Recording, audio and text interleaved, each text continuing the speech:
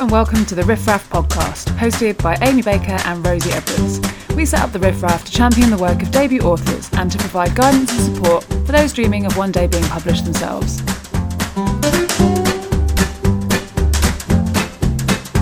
Today, we're talking to Danya Kukafka, author of Girl in Snow, about the boundaries between adult and YA fiction, character research and creating backstory, and why the most important thing for aspiring writers is to just keep going.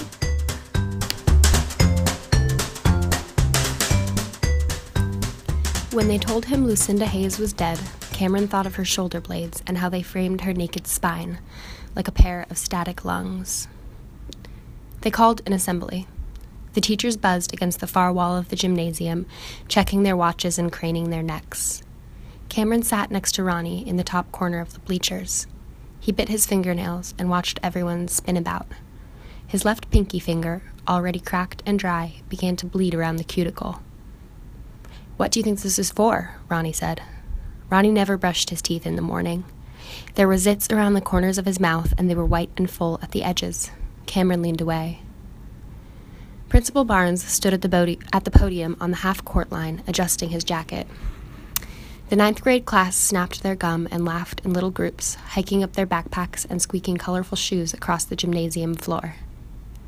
"Can everyone hear me?" Principal Barnes said, hands on each side of the podium. He brushed a line of sweat from his forehead with his sleeve, squeezed his eyes shut. "Jefferson High School is in the midst of a tragedy," Principal Barnes said. "Last night we were forced to say goodbye to one of our most gifted students. It is with regret that I inform you of the passing of your classmate, Miss Lucinda Hayes." The microphone shrieked, crackled. In the days following, Cameron would remember this as the moment he lost her. The hum of the overhead fluorescent lights created a rhythm in time with the whispers that blossomed from every direction. If this moment were a song, Cameron thought, it would be a quiet song, the sort of song that drowned you in your own miserable chest. It was stunning and tender. It dropped, it shattered, and Cameron could only feel the weight of this melody, this song that felt both crushing and delicate. "Fuck," Ronnie whispered. The song built and built and built, a steady rush. It took Cameron 6 more seconds to notice that no one had a face. He leaned over the edge of the bleachers and vomited through the railings. Thank you so much for speaking to us. I absolutely loved your book. Oh my god, I was gripped. Oh, thank you so much. That's so exciting. It was so compelling, just straight in, first page, just bosh. I'm not going to be able to concentrate on anything else now for a while. Yeah, it was so great. Write more. Hi, Danya. Hi. Hello. Thank you so much for coming onto the Riff Raff podcast. We're delighted to have you on. Thank you so much for having me. I'm so excited to be here. Oh, good stuff. And so, for anyone who's yet to read Girl in Snow, can you give us an idea of the plot? Yes, I can. So Girl in Snow is set in a small town in Colorado where a high school freshman has been murdered. It's told from the perspective of 3 people in her town. The boy who loved her from afar, he maybe loved her a little bit too much. The girl from her high school who hated her, and the police officer who's investigating the murder case. Oh, yeah. It's so it's having those 3 different perspectives. It makes it so intriguing straight away. Yeah. Good, yeah, thank you. And as we understand it, you had originally intended the book to be a YA novel, is that right? Mm-hmm. Well, I originally thought that if you were writing about teenagers, you had to be writing a YA novel. I have since learned that that is not true. What was it that changed your perspective?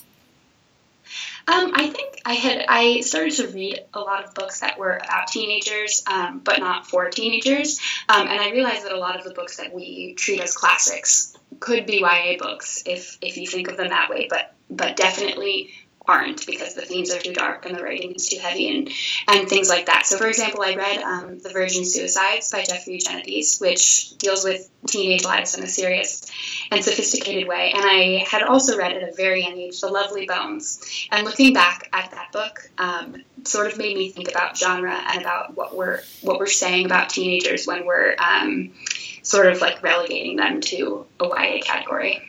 Yeah. So how far into the process were you when you kind of thought, oh, I'm going to switch this from the YA thing? Or Many years. I was many years into the process. So I wrote, I had a really unconventional, I think, writing process for this book where I wrote Cameron's perspective first. So Cameron's the 14-year-old boy who stands outside Lucinda, the dead girl's window every night and, like, watches her.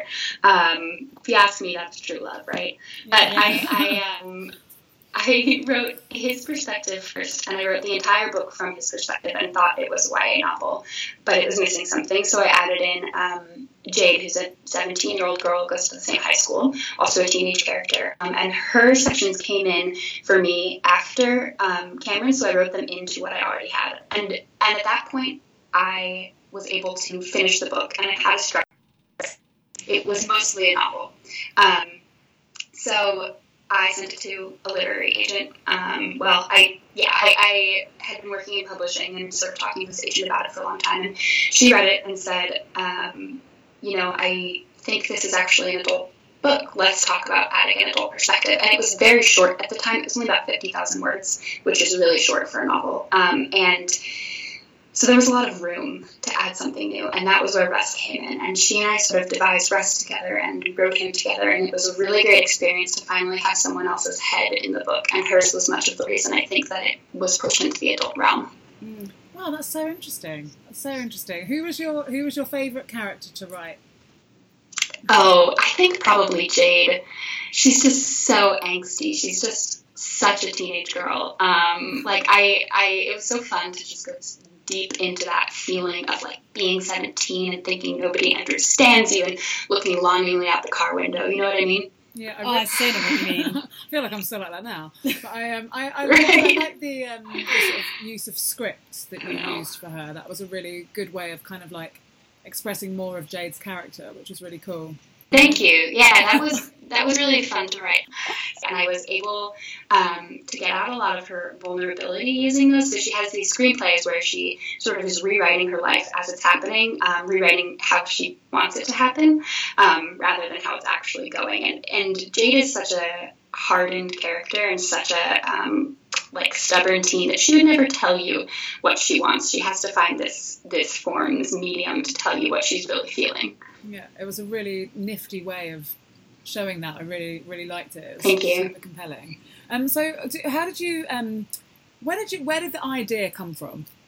Like, it's That's a good question. Yeah, so the idea really started for me with the idea of Cameron's character, and it's weird to be kind of like, this person just came into my head, and that's where the whole world stemmed out from him as a character. And what I think was most compelling to me about Cameron was the idea that he could be so sad and so messed up in such an endearing way, but he also could have maybe committed this horrible crime. And as a reader, like, can you love him anyway? Like, it's obvious that if you're his mother, you're going to love him anyway. But there must be a part of that lives inside of all of us, right, and has empathy for these people who can do horrible things. Yeah. And how did you feel about him when you were writing him? Did you like him, or did you just think of him just as a character and were just more intent on exploring him on the page? Yeah, I love him. I have such a soft, sweet spot in my heart for Cameron. I feel like he is just the sweetest and saddest little dude.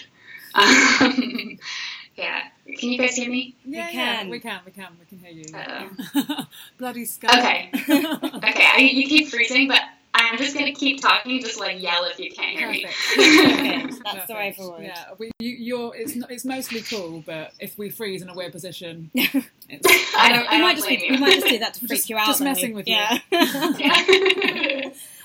And so it is. It has moved on from being a YA novel. But what advice would you give to people who are wanting to do that, or who are deciding, I've got this kind of manuscript, it's got teenage characters in it, I don't know whether to pitch it as YA or as adult fiction? Well, how would you, what would you advise to make that distinction? That's a really great question. I guess I would think about the person who you're writing for. Like, I had this moment where I realized that I am not writing for a 15-year-old. This book is maybe appropriate for some mature 15-year-old readers, but it wasn't written for them. It was written for adults who want to go back to that stage in life, not even necessarily want to go back to it, but can appreciate the nostalgia and power and intensity of being a teenager. Yeah. That's a really good point. It's all about who's going to read it rather than who are the characters in it. Right, exactly. And I think it's how you write it too. I think there are some ways in which YA, I think, is written differently than adult novels, and there's like a certain tone or voice that YA writers are really good at that adult readers may or may not connect with. There are so many books that bridge that gap. For example, The Perks of Being a Wallflower is a young adult book technically, but tons of adults have read and loved it, like Looking for Alaska. There are these books that are more than their genre, both in the YA and adult world, and I feel like sometimes that distinction is like a little harmful, but we have to know how to be able to talk about it, so of course it's necessary. Why do you think it is that YA stuff appeals so much to adults as well? I think we're always trying to go back to that space. I feel like this is kind of depressing, but I do feel like when we're teenagers, like that's the most we'll ever feel, like the first time you fall in love, the first time your heart's broken, the first time you drive a car, you remember those moments so clearly and so keenly, and as we get older, we all dull out a little bit. It's really sad, but I think it's true. Maybe just not paying as much attention, or just so busy that you're not as aware, and you think that it's the be-all and end-all when you're that age, don't you? Whereas now you've kind of got some perspective, yeah. Yeah, exactly. And you started writing it when you were 19, is that right? And then finished it when you were 24. Yes. So what changed in those years for you? And when you got to the end, had you got a different book from what you had when you started? Oh yes, that's such a great question. I felt definitely by the end like I had outgrown it in some ways, and I don't know if that was really a matter of age or a matter of having worked on a project for 5 years. I think it was probably a combination of the two, but that was much of the reason that adding Russ's adult perspective in was so satisfying to me, because I felt like finally I was able to tap into like a more adult mentality, and previously I felt like I could only write about teenagers because I still was a teenager in some ways, and to give myself permission to imagine an adult life was really gratifying. What I found really compelling about it is how every single character has like a really interesting backstory. Interesting backstories that kind of cast doubt on whether how their kind of morals and their histories and I don't know. I can't remember the last time I read a book where there was that much backstory. And I know it's not all it's not presented as backstory. It's presented as their story. But how. Like that, what was that process of coming up with those kind of like small, intricate ideas that just gave so much to the book? Like that. I love writing backstory. If I could write only backstory, I would, but my editor does not let me do that. Those are the things that come really naturally to me. Those backstory, this memory of this specific thing that changed you, because that's how life works, right? We all have these moments that become important and shape who we are. And I think when you're investigating the inner life of the character, it's important to know what those moments are. And I can't help but tell a reader what they are. And actually adding all the other stuff was what was more difficult for me. When I had a first draft of this manuscript when the book sold, so a first final draft when the book sold, my editor said, let's figure out where your plot points are, because we have so much that's happening in the past that we have to push it forward in real life. Yeah, there's so much happens. And do you think it's really important for authors in order to create really robust, believable characters? Do you think that creating backstory for them is the way forward, or can you just come up with someone fully formed on the page? I think the writer absolutely has to know the character's backstory, and whether or not they tell that to the reader is kind of like a craft choice. But as a writer, I think you have to know your characters like they're real people, and like you've had their memories yourself, or else you won't know, the tiny things that make them themselves. Yeah. So you mentioned, obviously, it's a multi-narrative piece, which is one of the most interesting genres. I think I love that kind of stuff. It's kind of, it seems to be, from interviewing other authors, the sort of general consensus is that kind of 3 characters within a multi-narrative is all you should have.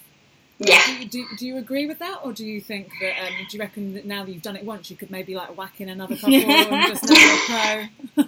I think there's danger in adding too many characters only because you can't give a reader like their real inner lives and feelings if there are too many of them. I don't think there's ever a limit, though. I don't think anyone should ever say, this many is too many, or you can't do it well from more than however many perspectives. I'm sure there are books out there that do it beautifully. Oh, actually, one I can think of, I don't know if it's come out in the UK yet. It comes out here in the US. It's called The Immortalist. It's by Chloe Benjamin, and it has 4 perspectives, and they're all so well done, and they're blocked one, 2, 3, 4.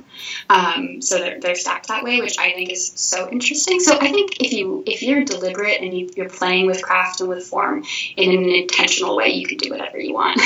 And you were saying earlier about working out your plot points, and so I wonder, if when you've got this much kind of detail, and then it's it's so fast paced, there's so much happening. Do you plan everything out? Are you kind of quite a planner, or are you did you start off being kind of like a bit more of a winging it and then see what happened, or are you quite regimented? I really should be a planner. I should learn how to be a planner. It feels like it would make my life a lot easier. But for me, it's most important that the characters are there and that the characters are real, and the plot comes after that. And sometimes that's really hard. I should have done so much more research than I did when I was drafting this book. I had to go back and do all the research, 1,000 drafts in, and then rewrite it all to add in the research. So things like that I've learned from this process are important to integrate from the very start.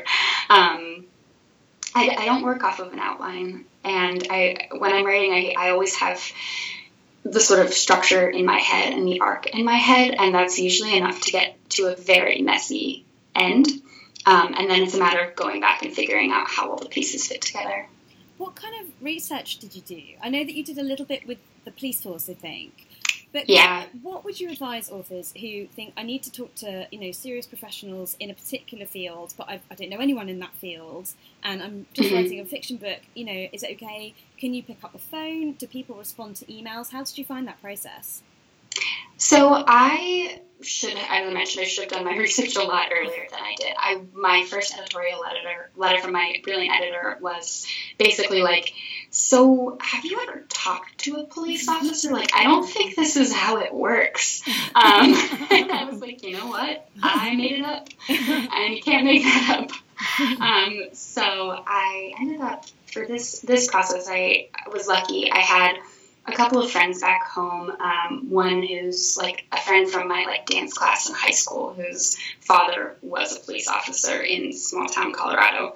And so I, sent her a message on Facebook and said, would your dad be willing to speak with me? And from there, he referred me to a couple other people, and my dad also knew someone. So I think it helps to grow up in a community similar to the community I was writing about, for that sense. But there was one point when I was first drafting this book, there was a plot point that is thankfully gone, where Cameron himself gets arrested for the murder, and he goes to a detention facility. And I sort of realized I was writing outside of my realm, and I was like, well, how does that look? How does an arraignment look? Where would they hold a 14-year-old? Things like that. And for that, I was living in New York over the summer and working as a waitress, and I walked into the precinct on Avenue C, and I said, is there somebody I could talk to about this? And there was a very nice officer there who led me into the back room. He was like, this is the bar he would be chained to. And I was like, okay. That was more information. How immersive. I love it. Yeah, very immersive and very helpful for a plot point that ended up getting deleted. But yeah. I suppose people obviously they're going to talking about that kind of stuff, aren't they? And it's nice to have that layer. Yes, exactly. And as I understand it, you listen to music when you write. Is that right? Firstly, that's amazing, because we know a lot of writers who have to sit in absolute silence. I wish that I could listen to rock music or something, but I need silence. It's well annoying. But I wondered if you could talk a little bit more about that process. How did you discover that, music is the thing that's going to get me there, and what do you listen to, and is it whilst you're writing or kind of to get in the mood? Yeah, for me it's really about like the tone of music and less about who I'm listening to or what song it is. I think it stemmed from a necessity because I was writing. I started this book when I lived in a dorm room with another human, and I had to put in my headphones or else I would be like, I could hear her like making her dinner.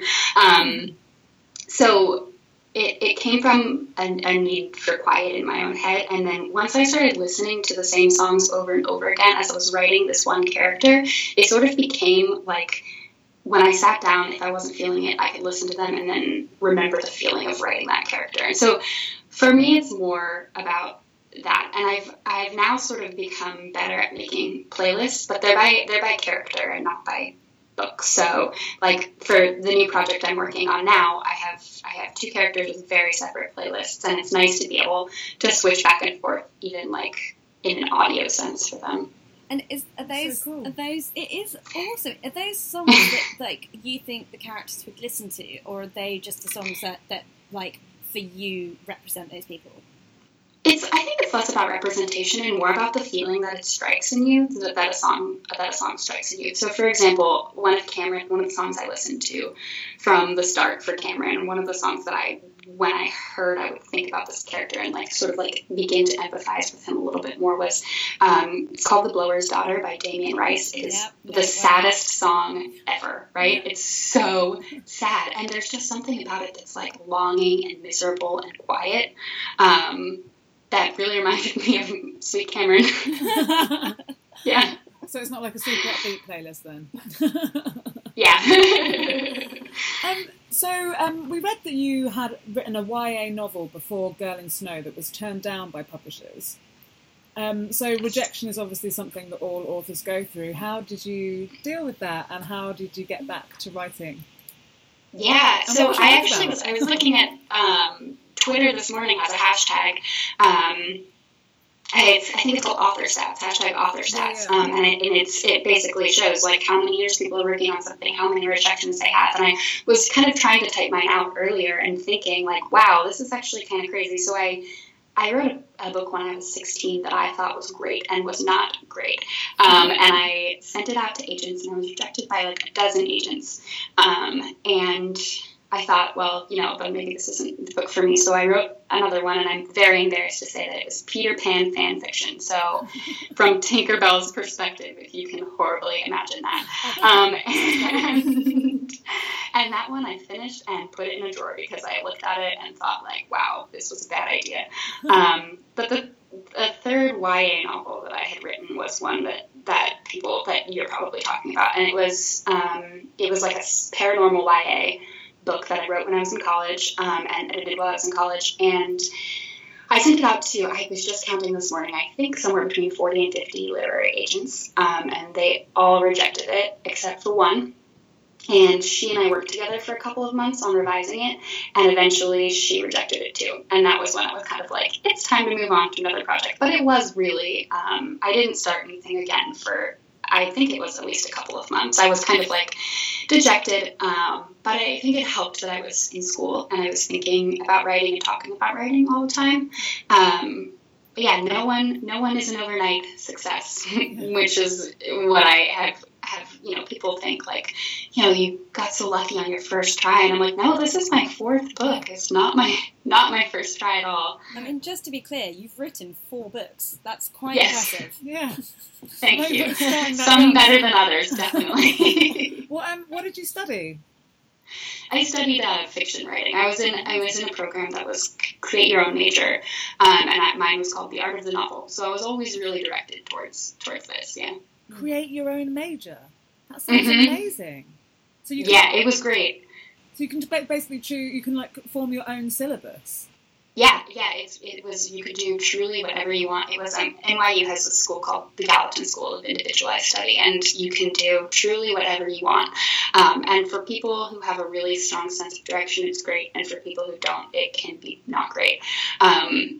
I think it's a matter of just knowing exactly where you want to go with it. And it took me a little while to figure that out, definitely. It's kind of like taking on like a PhD, but at kind of like college level. That's so awesome. I don't think we have that here. Maybe might do somewhere. We probably do, but not anything that we did, for sure. Yeah, I recommend it. Yeah, it sounds amazing. I might be going over there myself, just applying. Yeah. And now you work as an assistant editor at Riverhead Books. Do you think that the role has helped you in your journey to publishing, or do you think it's been actually a bit more of a hindrance? You're nodding your head as if to say, yes, it's been helpful. Yes, it's been very helpful, but it definitely hasn't been easy. I mean, it's truly just in terms of writing time. It's really hard to write with a full-time job where you're also bringing manuscripts home over the weekend. But it's been totally worth it for me because I've been able to watch all of these amazing writers, like your favorite writer ever turns in a bad first draft and someone says, this isn't quite working yet, but here is what is working, and come back in, a year when it's better. And they do. And it goes through that process over and over and over until it becomes your favorite book, which is what I think is something that every writer should have the opportunity to see, is the idea that writing comes easily to nobody, even the most talented writers out there. It's not easy. And everyone has to go through this constant process of revision. So that's been great for me. And also to be able to know, generally how the process works, things to ask for, things to expect. But then, of course, that comes back to bite you a little bit. I woke up one morning in like mid-May. The book came out in August, and I sort of sat up in bed and was like, my trade reviews should come in this week, which isn't something you should know. Well, I bet they were good. It was great, but how did you find the pitching process? Because when we've spoken to other people that kind of work within the industry, we had a literary agent on the podcast as well, and she said that she sort of submitted her manuscript under a pseudonym because she didn't want people to kind of know that she was in the industry. Yeah. Did you just? Yeah, it was really, really scary, to be honest. I think being in the industry made it much scarier than it would be otherwise because I had my name attached to other things. But I was lucky that I had only been in my job for about a year. So it wasn't like I was, a big, powerful editor sort of like stepping out onto the writing scene. So it was helpful that nobody really knew who I was anyway. Yeah. And what advice would you give for any aspiring writers who are working on their manuscript now, or who are thinking about picking up a pen or getting a laptop and starting? What would your be, number one tip, and then number 2 and number 3 tips?